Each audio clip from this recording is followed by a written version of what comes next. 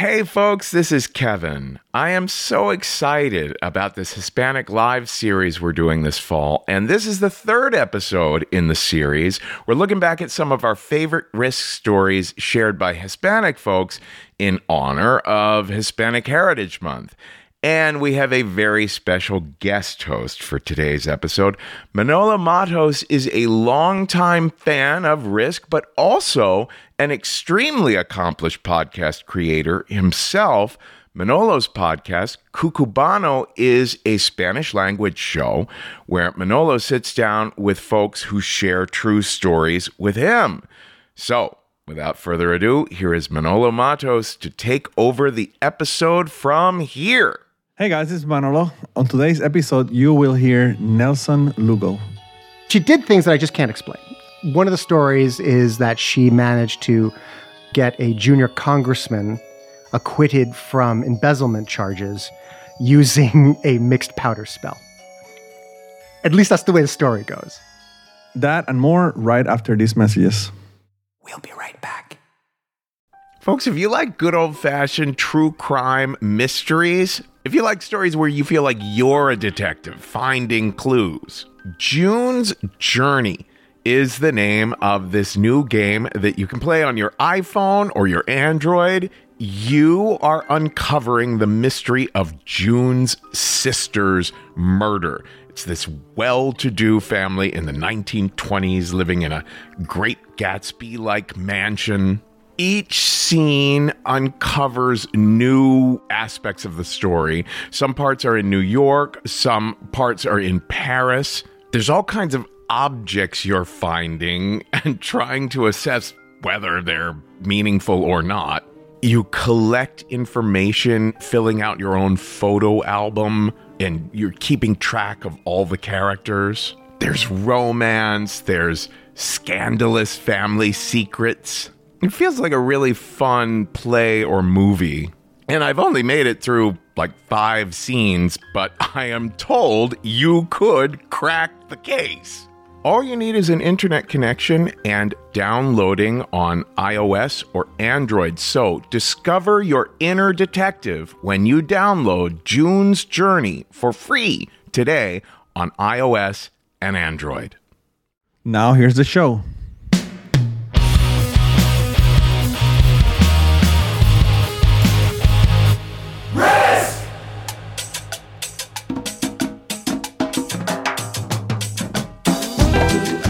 Hello folks, this is Risk, the show where people tell true stories they thought they never dare to share. I'm Manolo Matos, and I'm very excited to be here on the third episode of Hispanic Lives. In a little bit, we're going to hear stories from Nelson Lugo and Nestor Gomez. It's really exciting to be here because the stories are amazing, but I've been following Nestor Gomez for a long time, and I've listened to a lot of his stories, so it's going to be a great show. But first, we'll start with a story from Dioselin Gonzalez. Dioselin Gonzalez is originally from Venezuela, but she currently works as an independent consultant based in Washington State. And before we go with this story, I wanted to say that there's a trigger warning here. The story deals with abuse and also bullying, so take care of yourself when listening to this story. It's also a story about triumph in the end, which is pretty exciting. In my case, the story was a little triggering because I had similar experiences to her, so I had to say that before we hear her story. Here's Dioselin Gonzalez with a story we call Rebirth.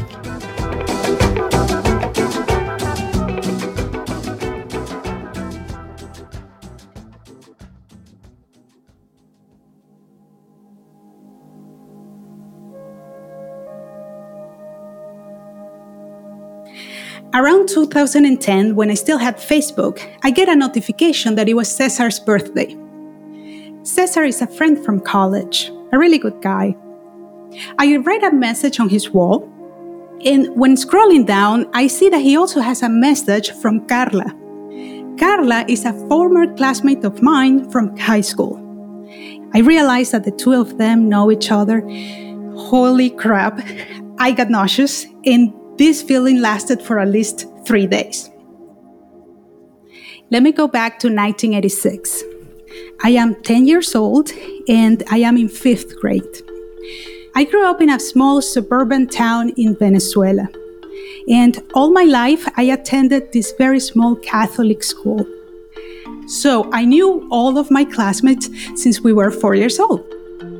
I was a very quiet and shy girl, an excellent student. And I didn't have a big group of friends, but it didn't matter. I was very happy being this under the radar, lonely girl. Now, my parents bought me a journal. It was all pink. The covers were padded, so it was very satisfying to touch. The pages were also all pink with hearts of all different sizes. I loved it, so I carried it with me all the time. I would put it in my backpack. Now, sometimes at home, I would have these outbursts of anger and frustration. I don't know why. And I would start punching the walls and the closet. I didn't know it at that time, but this was because of my situation at home. I realized after years of therapy. At home, my father was molesting me and my mother was ignoring me. But at that time, without knowing the source of this anger, I directed it towards the nuns and the Catholic Church. I would write things in my journal like, "Fuck the nuns and the Catholic Church. The teacher is a puta. The teacher is a whore," and so on. One day in class, we're doing a group activity. My team finished early, and so we started chatting. I told them about the poetry collection. At the end of my journal, on the very last pages, I would copy poems that I found in the library. And I was also writing my own poems with teenager topics like the meaning of life, finding love. So we got very excited about the journal. I took it out and we were looking at it. We were so into it that we didn't realize the teacher was approaching us. One moment, we were all looking down, our heads all together in a circle. And the next moment, we're looking up at the teacher standing next to me with the journal in her hand. She didn't say anything. She just turned around, walked away, and put the journal on her desk. My chest started hurting. I was breathing really fast. Even my stomach was hurting. I was having a panic attack. Moments later, we are this time in another subject and doing an individual activity. I couldn't concentrate because I could see my journal on the desk. I could almost reach and grab it, but I wouldn't. So the teacher comes to her desk. She sits down, leans back on her chair, and starts reading my journal. I started trembling. My hands were shaking. I couldn't hold the pen or even write. I don't remember what I was doing in the exercise. This woman was tall. She had hair to her shoulders. It was brown. She didn't dress very elegantly. Sometimes she would use a staple gun to staple her jeans when they were too long. Well, when she's reading the journal, I see her smiling. And I'm like, why? Is she laughing at me? Or is she smiling like sarcastically when adults tell children, "Hey, little kid, you are in so much trouble"? Again, she doesn't say anything, just gets up and leaves the classroom with my journal. She left the door open, so I was able to peek and see her in the hallway, calling other teachers and nuns and passing my journal around. I couldn't hear what they were saying, but then at one point, Teacher Elena says, "Tenemos que expulsar a esta muchacha inmediatamente." We need to expel this girl immediately. Moments later then, a nun is calling my name and escorted me downstairs. It was a dark room. I remember one or two lights and they were dim. I remember seeing mostly the silhouettes of their faces. We sat around this long rectangular table and the trial begins. What do you have to say for yourself? We read everything. And I replied mostly with monosyllables. Yes, no, I don't know. They brought witnesses. One by one, they paraded the girls that I mentioned in my writings. And it was innocent things like, Andrea taught me this song. But they wouldn't tell the girls. They would ask them, Confiesa, leímos todo lo que ustedes hicieron juntas en el diario. Confess, we know what you did together because it's in her diary. And the poor girls were just crying their hearts out and saying, I didn't do anything. By the way, I didn't cry. I think that's because I was dissociating. I realize now as an adult. I remember not feeling the pressure of my body on the chair or my arms on the table. And I guess I also had some sense of pride because I was telling myself, Dioselin, don't cry. Don't give them the satisfaction. The nun that was presiding the trial at one point asks me to stick out my tongue. And when I do, she goes, "Ugh, it is green. It is dirty. And this is because of the devil inside of you and all the sins that you've committed." "Can you see?" she asks the other teachers. And they go, "Ooh, yeah, it's even putrid." And even to this day, I have almost an obsession about scraping my tongue when I brush my teeth. And I'm very sensitive about bad breath. At the end, they tell me, out of the goodness of her heart, we're not going to expel you, but you are suspended for 3 days. And here is a letter for your parents. They have to come meet us tomorrow. And we're keeping the diary. That night, I waited until almost bedtime to talk to my mom and give her the letter. She was shocked, but I just ran to bed. The next morning, I am standing, staring at the front door. I remember then hearing the steps approaching and thinking, okay, I think they're back. They're coming back. Then I hear the jingling of keys. They're opening the door. And do I hear them laughing? That's weird. And they open the door and my parents enter, and yes, they actually relaxed and they're smiling. My dad was the one that talked to me. He kneeled down at my eye level and said, "The only thing that you did wrong was bring your journal to school because only supplies belong there. Do you understand? Apart from that, you did nothing wrong. We asked the nuns whether you said anything rude or whether you behave in a bad way, but they said, no, she didn't. But look at her diary. Look at everything she wrote."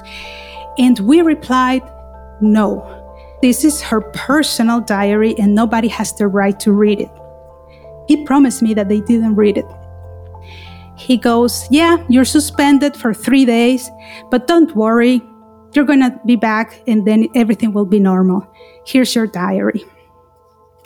And you see how abusers mess up with your mind. Here's this man who was making me feel terrible at home and scared. But sometimes in public, he would defend me and even make me feel safe. The first time I realized that things had changed was when I, after 3 days of suspension, go back to school and ask the boy sitting next to me, Luis, if I could borrow a pen or pencil or something like that. And he says, "No. My mom told me not to talk to you or let you touch my things because you're a sinner and you're going to hell." So that's how I became the most famous sinner in the school. Some kids would even tell me, "Hey, the teacher told me not to hang out with you and not to talk to you because you're a sinner." Yes, and you're a bad influence. One day, we are in math class, And the teacher says, hey, find a partner to do this exercise. When I turned around, I froze. Who's going to want to work with me? Nobody. But then I spotted this girl, Danny. And I think, yes, she might want to work with me. She's a very pretty girl with very long hair, dark brown. And she was very short like me and super cute. Also an excellent student, but also she kept to herself. So when I go and talk to her and ask, hey, can I work with you? She simply said, yes, bring your desk. And that meant the world to me, made me so warm in my heart. She didn't have to do it. And she didn't mention the suspension, the reputation, nothing. And you know what? We clicked. We immediately became best friends. She didn't judge me. Actually, I think of Danny as almost a mentor during those years. She was very strong and almost seemed like an adult. I think it's also because she was going through difficult things at home. Well, that's when the lesbian rumors started. You know, Catholics, homophobes, very conservative. For them, that's the ultimate insult. All the kids would yell at us, especially in recess. Hey, look at those lesbians. Don't touch them. It might be contagious. So, all the time, my social life consisted of hanging out with Danny. She didn't have to, because this all started with me, but she stayed my friend. One day in class, one of the girls stands up and says, everybody, today is my birthday, party at home. You are all invited. Danny and I decided to go, and when we get there together, it was awkward. We tried introducing ourselves to people and talking, but nobody wanted to talk to us. And so we ended up by ourselves in a corner. When we hear them from the other side of the room, Alejandro, one of the boys, yelling, Tremendo levante, Danny! And Danny immediately got so mad. She looked like she wanted to punch the wall, and immediately. And I was confused because I didn't even know what that phrase meant. And she explained to me, that's a slang for romantic conquest. So you're supposed to be that person, the one that I'm seducing tonight. I think she would have fought with them. She would have get in a fight. But we just decided to leave. And instead of being angry, I felt profoundly sad because Alejandro was my crush since I was 4 years old. He broke my heart that night. A year later, in 6th grade, the teacher calls me aside and says, Dioselin, stop doing what you're doing in the bathroom with Danny, or I will make sure to expel you. And I go, what do you mean? And she says, don't pretend that you don't know what I'm talking about. You and Danny are masturbating each other in the bathroom. What happened was that the name calling and the bullying was so much that Danny and I looked for places to hide. At first, we would go to the chapel because nobody goes there, nobody prays. But the nuns realized that people were sneaking and started patrolling the halls. So instead, Danny and I would go to the girls' restroom and hang out by the sink.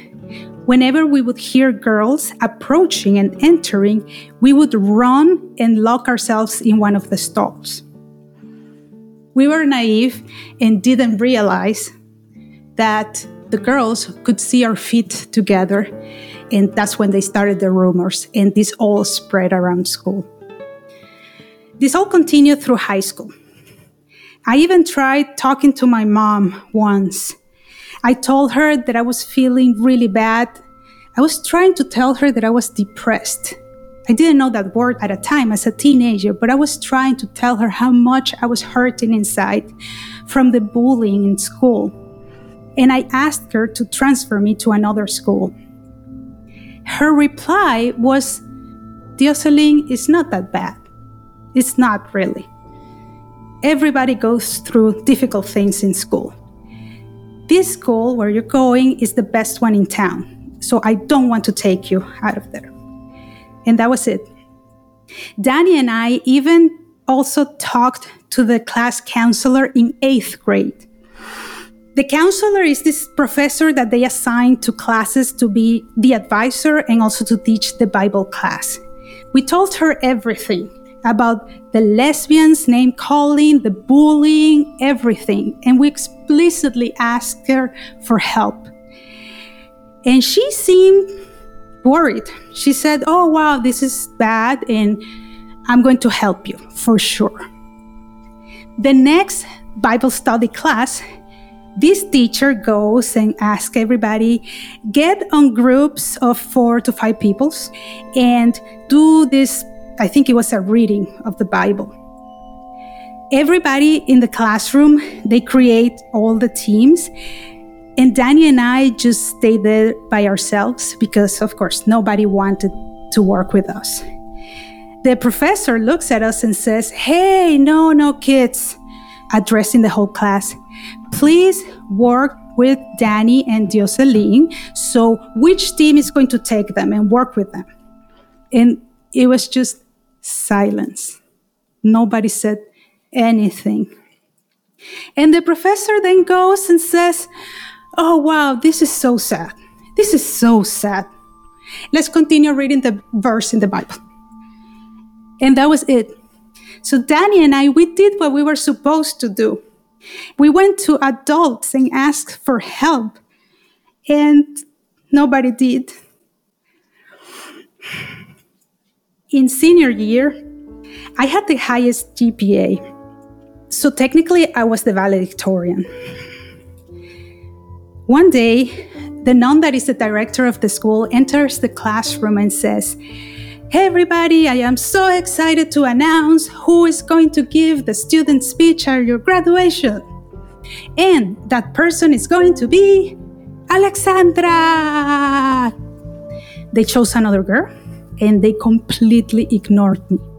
The nun didn't even look at me. By that time, the bullying wasn't really that much, but instead they treated me like I didn't exist. High school graduation was just regular one. Everybody taking photos with their favorite professors and nuns. I was just relieved that I didn't have to go back there. Now, university. First summer, they organized a 3-day program for new students to get to know each other. They had activities and sharing and lunches. I was petrified to go because I was still scared of being around people my age. However, when I got there, people were nice. They talked to me. They accepted me. And it was strange to me enjoying time with people my age. I felt happy, but it was almost difficult to understand. The first day of class, I am walking to my classroom. I have my backpack and I'm hunched over looking at the ground because that's how I survived in high school. But then I see new students saying hello to me. Good morning. How you doing? That's when I looked up, I remember, from the ground to the sky, and I had this serendipity moment. Of course, they don't know anything. They don't know about the suspension, the reputation. I can reinvent myself. So during college years, I flourished. I had not only one friend, but a big group of friends. I even had my first boyfriend. And if anybody saw me holding hands and walking with a girl, nobody even cared. For college graduation, they allowed me to participate and asked for my feedback. That day, when they called my name, I rushed to the stage and I'm all nervous, shaking professors' hands. when one of them tells me, "Hey lady, turn around for your friends." And when I do, I see that all of them had stood up and were clapping for me. That was wonderful. So college and high school were two separate worlds for me during many years. And that's why when in 2010 I saw that in Facebook, I was nauseous because the two of them were colliding and things were just going to fall apart. But you know what? The world didn't explode. My college friends stayed my friends. I don't know if they learned about what happened in high school, but they're still my friends and accept me. At that time, also around those years, I started my lifelong journey in therapy to work on my traumas. And then one day I realized that I wasn't really reinventing myself in college. Instead, I was allowed for the first time to be myself. And if you're curious, Danny and I are still friends. A couple of years ago, we met in Bogota, Colombia, and we're walking in the streets, having fun together, remembering our great time that we had together, when Danny says, "We should get a tattoo." And I loved the idea. We had the same tattoo in our arms. We went through a lot of difficult and traumatic events all those years. However, the one thing that came up from it that was wonderful is this friendship. 35 years of being friends with Danny.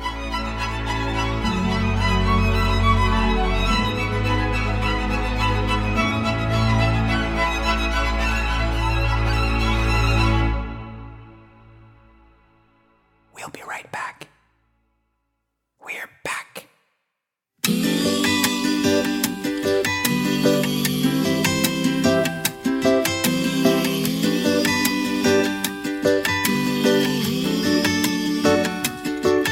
Obligaba a mis ojos a no ver la realidad, creando excusas para no escuchar. Yo me escudaba, no reaccionaba, pero tarde o temprano me tenía que marchar. This is Risk, and we're hearing Me Fui by Reymar Perdomo in the background. And we just heard the story from Dioselin Gonzalez. Her Instagram is Dio Alejandra, and her Twitter is Dioselin. The story really touched me because I had an experience not as long as hers. I was in a private school, Catholic private school, when I was in 5th grade. And at the end of the semester, only 6 students remained because of abuse. So it looks like it's a common theme in Catholic schools. So I can really relate with the story. Now we have 2 more stories. Later, we'll hear one from Nestor de Bos Gomez, but before that, a story by Nelson Lugo. Creo en mí, creo en ti, creo en el bravo pueblo.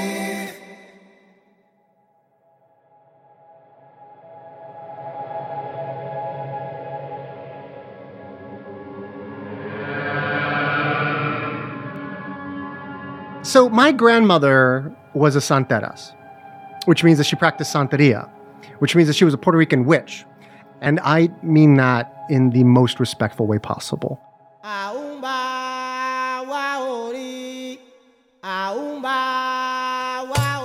For those of you who don't know, Santeria is what's known as a syncretic religion. It combines the Yoruba faith of West Africa with the indigenous folklore of the Boricua Indians of Puerto Rico. When the missionaries started their work, it then became fused with Catholicism. So as a result, my grandmother was a devout Catholic who attended Mass every single day of her life. She also cast spells, removed curses, prepared baths that cleansed your soul, talked to the dead, and saw your future. She also made the best pancakes I have ever had in my life. And she was a tiny woman. She was 4'11", never spoke a word of English, but understood it perfectly. And I do not speak Spanish, but I understand it very well. And so the conversations between my grandmother and I were these really kind of belabored secret decoder ring kind of conversations where we would try to like figure out what each one is saying, and then we would say something back, and then they would try to figure out what we were saying.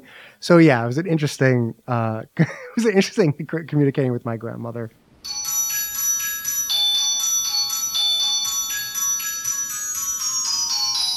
For anyone who knows me, it's unsurprising that I'm the skeptic of the family.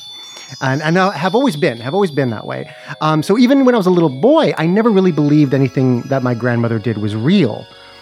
She loved the fact that I'm a skeptic. Never had a problem with it. She always felt that people should find their own way to the things that mean the most to them.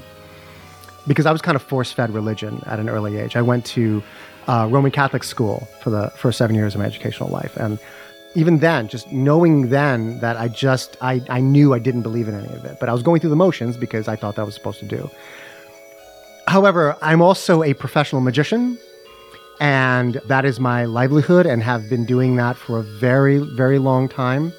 And my grandmother always found it very interesting that for someone who didn't believe in magic, I sure practiced a lot of it. Now, I would argue that what I do isn't what she does, or at least what she purports to do. But from my grandmother's point of view, it's really about the metaphor. But she did things that I just can't explain. One of the stories is that she managed to get a junior congressman acquitted from embezzlement charges using a mixed powder spell. At least that's the way the story goes. Another story is that she didn't like her upstairs neighbor. Apparently, this woman was very loud and got very angry and belligerent anytime anyone asked her to keep it down. So my grandmother, using an incense and oil spell, managed to get her to move, apparently to another state. Again, I mean, I don't know how much of that, for me, I can really take to heart, but there is one time that she used her magic on me. Growing up, I've had asthma my entire life. Asthma is terrifying. The best analogy I think I can come up with is a fish out of water. If you take a fish out of a fish tank and just put it on a desk and watch it struggle for some kind of breath, that is the closest equivalent that I could possibly point to. Nothing you can do can get enough air into your lungs, because your lungs are essentially filling with fluid. And it's kind of terrifying. I mean, especially when I was little and I didn't really understand what was going on with me. All I knew is that I couldn't breathe. And as a shy kid who read a lot of comic books and adventure stories, there are a lot of people who die from suffocation in Batman comic books. And, the Joker decides to gas a room and everybody's suffocating. And that was what I was reading at 9 years old. I love Batman. I mean, emotionally, I think I became quite cynical to it pretty young because I had gotten it so much and had been hospitalized so much that in my head, it's like, well, I guess here we go again. Here we go to the hospital and I have to breathe in medicine and stuff. Growing up, this was always a big deal. In fact, whenever little Nelson had even the rumor of an impending asthma attack, the general rule, the protocol, was to just rush me to the nearest emergency room or I could die. This was before the advent of rescue inhalers, before those were pretty commonplace. I must have been 10 years old, and I was staying with my grandmother, and I got a very sudden and pretty severe asthma attack. But she didn't take me to the hospital.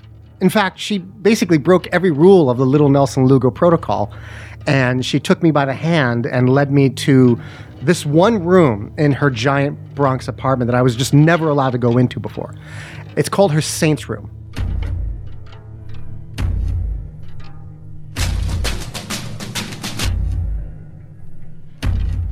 The door opens and I am just hit with sensory overload. It's just a cacophony of information. It's a narrow room, and at the end of it is just one window, and so that's where all the light is coming into. But every square inch of this room is covered with tables and shelves and all kinds of stuff, and every square inch of the tables and shelves are just covered with something sacred to her. There's rocks and crystals and beaded necklaces and rosaries and painted rocks and dead flowers and like there were crosses everywhere in the room. Dying Jesuses are everywhere in this room. Pictures of Jesus are everywhere in this room. In the corner, there's about a dozen plastic Smurf figurines for some odd reason. And then next to that is a large toy horse that went to my Lone Ranger action figure that had been missing for months. And then next to that, there was a large bust of a Native American man with this huge, real feather headdress. I think it was a genuine feather headdress. And smoked cigars were in ashtrays, and then just piles of pennies, and then just bottles of just oils and powders, and just like, it was crazy. It was crazy. And there was just a rainbow of lit candles throughout the room. And then the air had this heavy scent of wax and perfumed alcohol in it. And at this point, I'm wheezing now heavily, and my breath is coming in short gasps. And she hands me these bouquet of flowers to give to this 4-foot handmade doll called Mama. And this doll had seashell earrings and was wearing a white scarf and a white dress with a white head wrapping, and was made from the blackest material I've ever seen in my entire life, with button eyes and a red string smile. She starts grabbing powders and oils off the shelves, and she starts grabbing silk scarves, and she starts dousing the silk scarves with all these oils and powders. And then she starts chanting this ancient whispered secret prayer that just has a whole lot of S's in it, like sow, sow, sow, sow, sow. And then she starts rubbing my chest with these silk scarves, all the while just chanting this secret prayer. And I am freaking the fuck out now, and I'm really scared, and my breath is just coming really in short gasps. And she sits me on the floor, and she places a white bowl by my feet, and I'm kind of terrified now, and it feels like there's an elephant just sitting on my chest, and it seems like a fight to get every molecule of air into my lungs, and I'm sweating from the exertion, and I'm starting to cry now. And then out of nowhere, there's now a live chicken in the room, and now she's holding a really big knife, and then she just holds up the chicken, and she holds up the knife, and then she just slits this chicken's throat, and there's just so much blood. There's blood just coming out of this tiny little fucking chicken, and the chicken didn't even make a sound. And then I could breathe. And I have no idea how she did that. I really don't.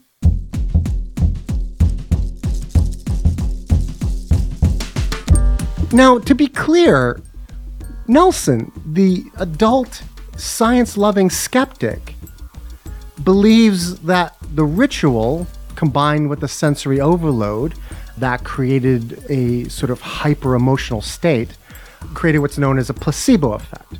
My body rushed with adrenaline, and that allowed my lungs to function.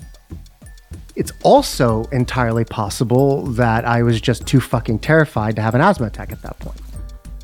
However, little Nelson, the scared little boy who couldn't breathe, he believes it could have been magic.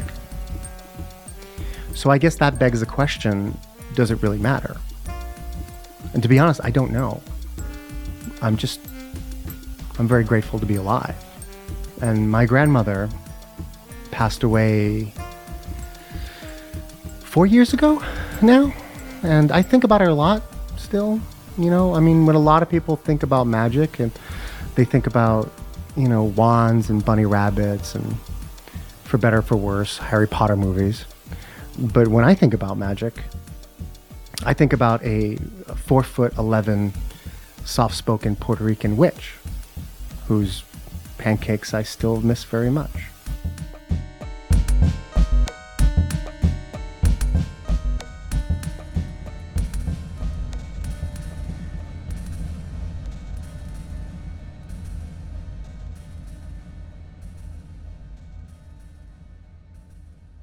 Our last story today is from Nestor Gomez. It was recorded during the lead up to the 2020 election as one of our Risk live stream shows during the COVID lockdown that year. So you will hear Kevin and other storytellers from the show on the Zoom call as the audience. Now, with a story we call Journey to the Polls, here's Nestor De Boss Gomez. When I was 15 years old, like any kid living in Guatemala and any other Latin American country, I was excited about the idea of turning 18 years old. But not only because in Guatemala at 18 years old, you can legally drive, smoke, and drink. Okay, well, I did wanted to smoke, drink, and drive. But also in Guatemala, you can vote as soon as you turn 18 years old. Now, back then, I used to be very shy because I had a speech impediment. I used to stutter really badly. So I didn't have a voice. And the idea of being able to have a voice with my vote to participate in the political events in Guatemala, and hopefully with my vote and my voice be able to help solve the civil war in Guatemala that had caused the death of thousands of people and had made many people emigrate to the United States, including my parents, was intoxicating to me. I wanted to vote. I wanted to have a voice. Sadly, a few months after I turned 15 years old, my parents decided that my siblings and I should also emigrate to the United States and join them here in Chicago. And when I got to Chicago, at first, I was excited when I learned that here in the United States, you can also vote at 18 years old. However, my siblings and I had come to this country undocumented. And contrary to what you hear on fake news or what you hear some people say, undocumented people do not vote. Undocumented people are not allowed to vote. So I remember thinking, not only do I stutter, but I also don't know the language of this country. And now because I am undocumented, even after I turn 18 years old, I will not be able to vote. Now, I really don't have a voice. When my mother heard about my concerns, she told me, "Mijo, son, don't worry. I already have a green card and I have applied for you and your siblings to become USA citizens. The only thing you have to do," she said, "you have to remain single." Now, at first I couldn't understand what remaining single had to do with my immigration process. But my mother explained that by me getting married, especially to another undocumented person, the government will see that as they giving paper to two people instead of one person. And because I couldn't speak any English, the possibilities of me marrying somebody who was a citizen were very slim. So the best thing for me to do was to remain single. However, I was already going to high school. And being a Latino half-blooded kid, even with my stuttering, I was already dating a girl in high school that just happened to be undocumented as well. And a couple of years later, I kind of got her pregnant, so we kind of had to get married. Now, my siblings followed my mother's advice, and they were able to arrange their documents. However, I got married, and then I got divorced a few years later. And then I met another woman and I got married again. And then a few years later, I got divorced again. So I complicated and prolonged my immigration status and my trying to become a documented person. Although, when you think about it, getting married, getting divorced, getting married, and getting divorced again is kind of like the American way of life. But the government did not see it that way. It wasn't until I was almost 30 years old when Barack Obama was making his run to be president of the United States that I finally was able to get a green card. But I still couldn't vote. Having a green card is not the same thing that being a citizen. And having a green card does not permit you to vote. The privilege is only reserved for citizens. So I remember thinking, I no longer stutter. I am undocumented now that I have a green card. And I have learned to speak English with a very sexy Latino accent. But I still cannot vote. I still do not have a voice. When Barack Obama was elected president, thousands of people congregated on Grand Park, Chicago, to hear his speech. Families gathered at restaurants and friends gathered at bars to celebrate. People were driving around honking and screaming, "Yes, we can! Yes, we can! Yes, we can!" I was at home thinking, no, I can't. I cannot vote because I'm still not a citizen.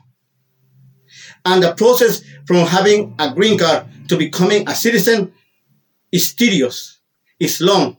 It requires paying a lot of money, filling up a lot of applications, taking a citizenship test. It takes a lot of time. So I still couldn't vote.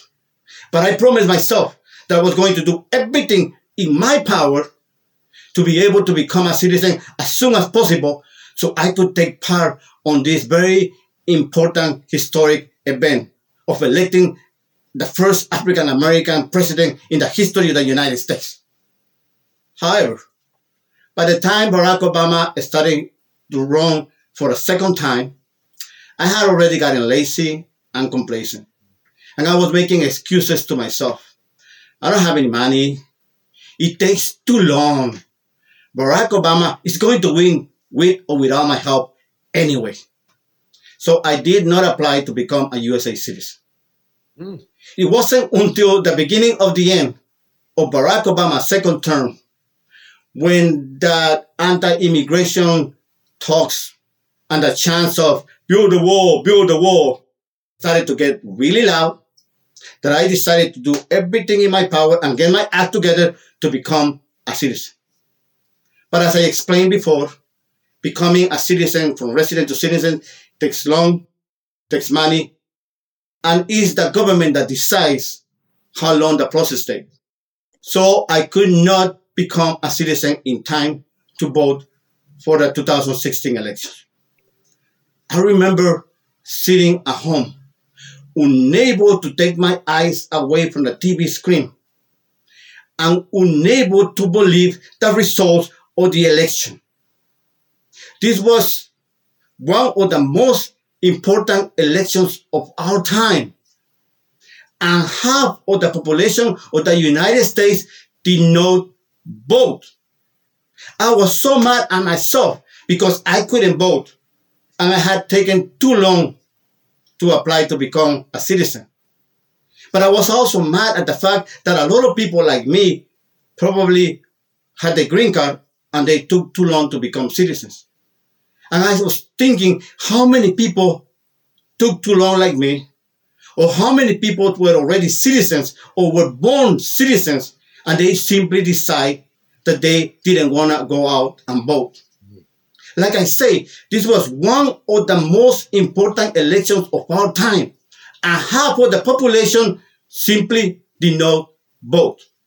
Black people were lynched, were killed, suffered to earn the right to vote.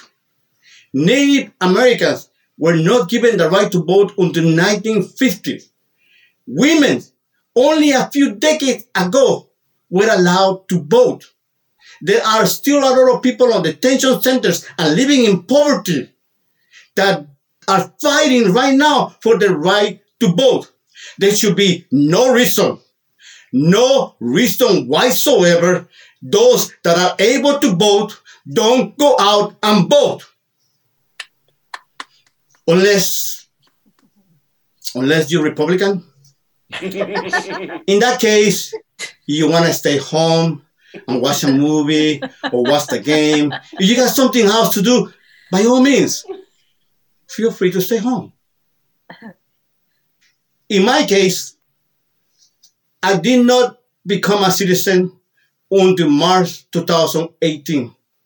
After more than 30 years living in this country, I was finally able to become a USA citizen. And the first thing I did was to text my mom to give her the good news. And then I signed up to be a registered voter. I remember telling the person as I was signing up that I was really excited because now for the first time I was going to be able to vote on a presidential election. You don't have to wait until presidential election, he said. There are plenty of elections for mayors, for Congress. There are a lot of elections that you could participate on. You don't have to wait until a presidential election. So now it was November 2018, and I was on my way to vote for the very first time in my life. I was no longer a 15-year-old kid dreaming of voting. Now I was a 40-year-old something guy on his way to vote for the very first time. I remember going into the place, grabbing my ballot, and looking at it for a long time, wanting to burst into tears. On my way out of the voting place, I had to control myself so I wouldn't start crying and I wouldn't start stuttering as I asked one of the people working there, do you have a tissue? He looked at me a little bit weird, so I had to explain myself. I'm sorry, but this is the very first time that I'm voting, and I'm just really excited. Well, in that case, he said, you don't want to forget this. He said as he placed, and I bought a wristband on my wrist. I looked at the wristband, and I had to get out of there running so I wouldn't start crying as I saw it. And as soon as I got out of the place, I took a picture of it, and I posted on Facebook, on Twitter, on Instagram, on WhatsApp, on MySpace, everywhere. Every single social media place, I posted the picture. And then I text my wife, because of course I got married a third time. I mean, what can you do with this sexy Latino accent? Bound to happen. So I texted my wife the picture. And as soon as she saw it, she replied, congratulations, with a thumbs up, fist emoji, American flag emoji, you voted emoji. And as soon as I got home, she asked me, so how long did it take? How do you feel? And I thought about that for a moment, because the process of going to the voting place and voting had only taken a few minutes. But my wife knows that. But she also knows that the struggle, that to be able to vote had taken me a lifetime. But since she knows that, I didn't explain that to her. It wasn't necessary. I just say, I feel great. I have a voice now. And now that I have a voice, I'm going to use the voice for the rest of my life. And this November, in spite of COVID, in spite of anything, I am going to vote by mail, in person, any way that I can, but I'm going to vote. And I'm going to join my voice to the voice of millions as we scream and we chant, yes we can, yes we can, yes we can. Thank you.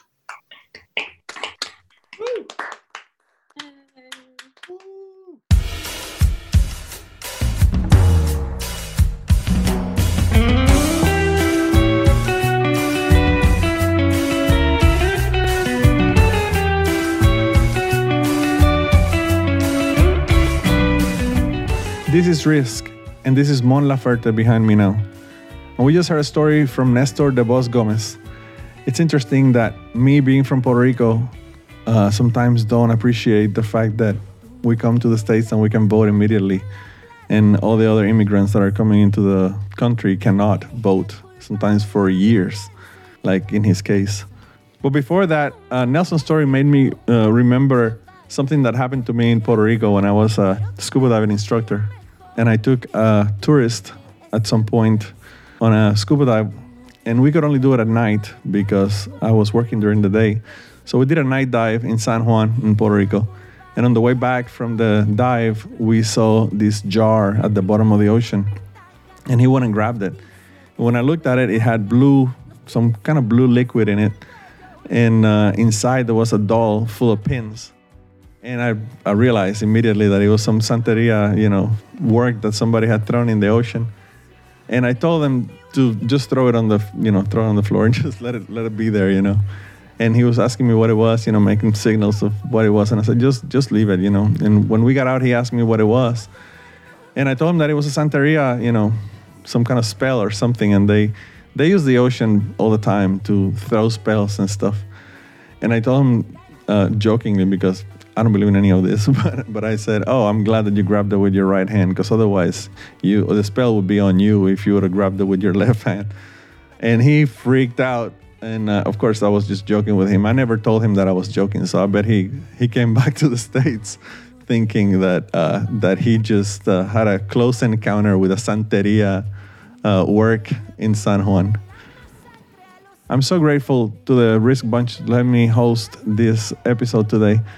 Stories are very important in Hispanic communities, and I think this series shows my family, that's the number one thing they do. They just sit in the balcony or in the living room and just tell stories from the past. So it's pretty exciting to be here. So thank you guys for listening, and thank Risk for allowing me to be here today. Folks, today's the day. Take a risk.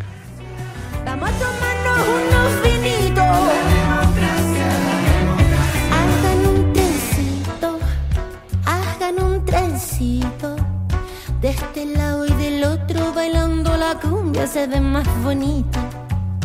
Hagan un trencito, hagan un trencito. De este lado y del otro bailando la cumbia se ve más bonito.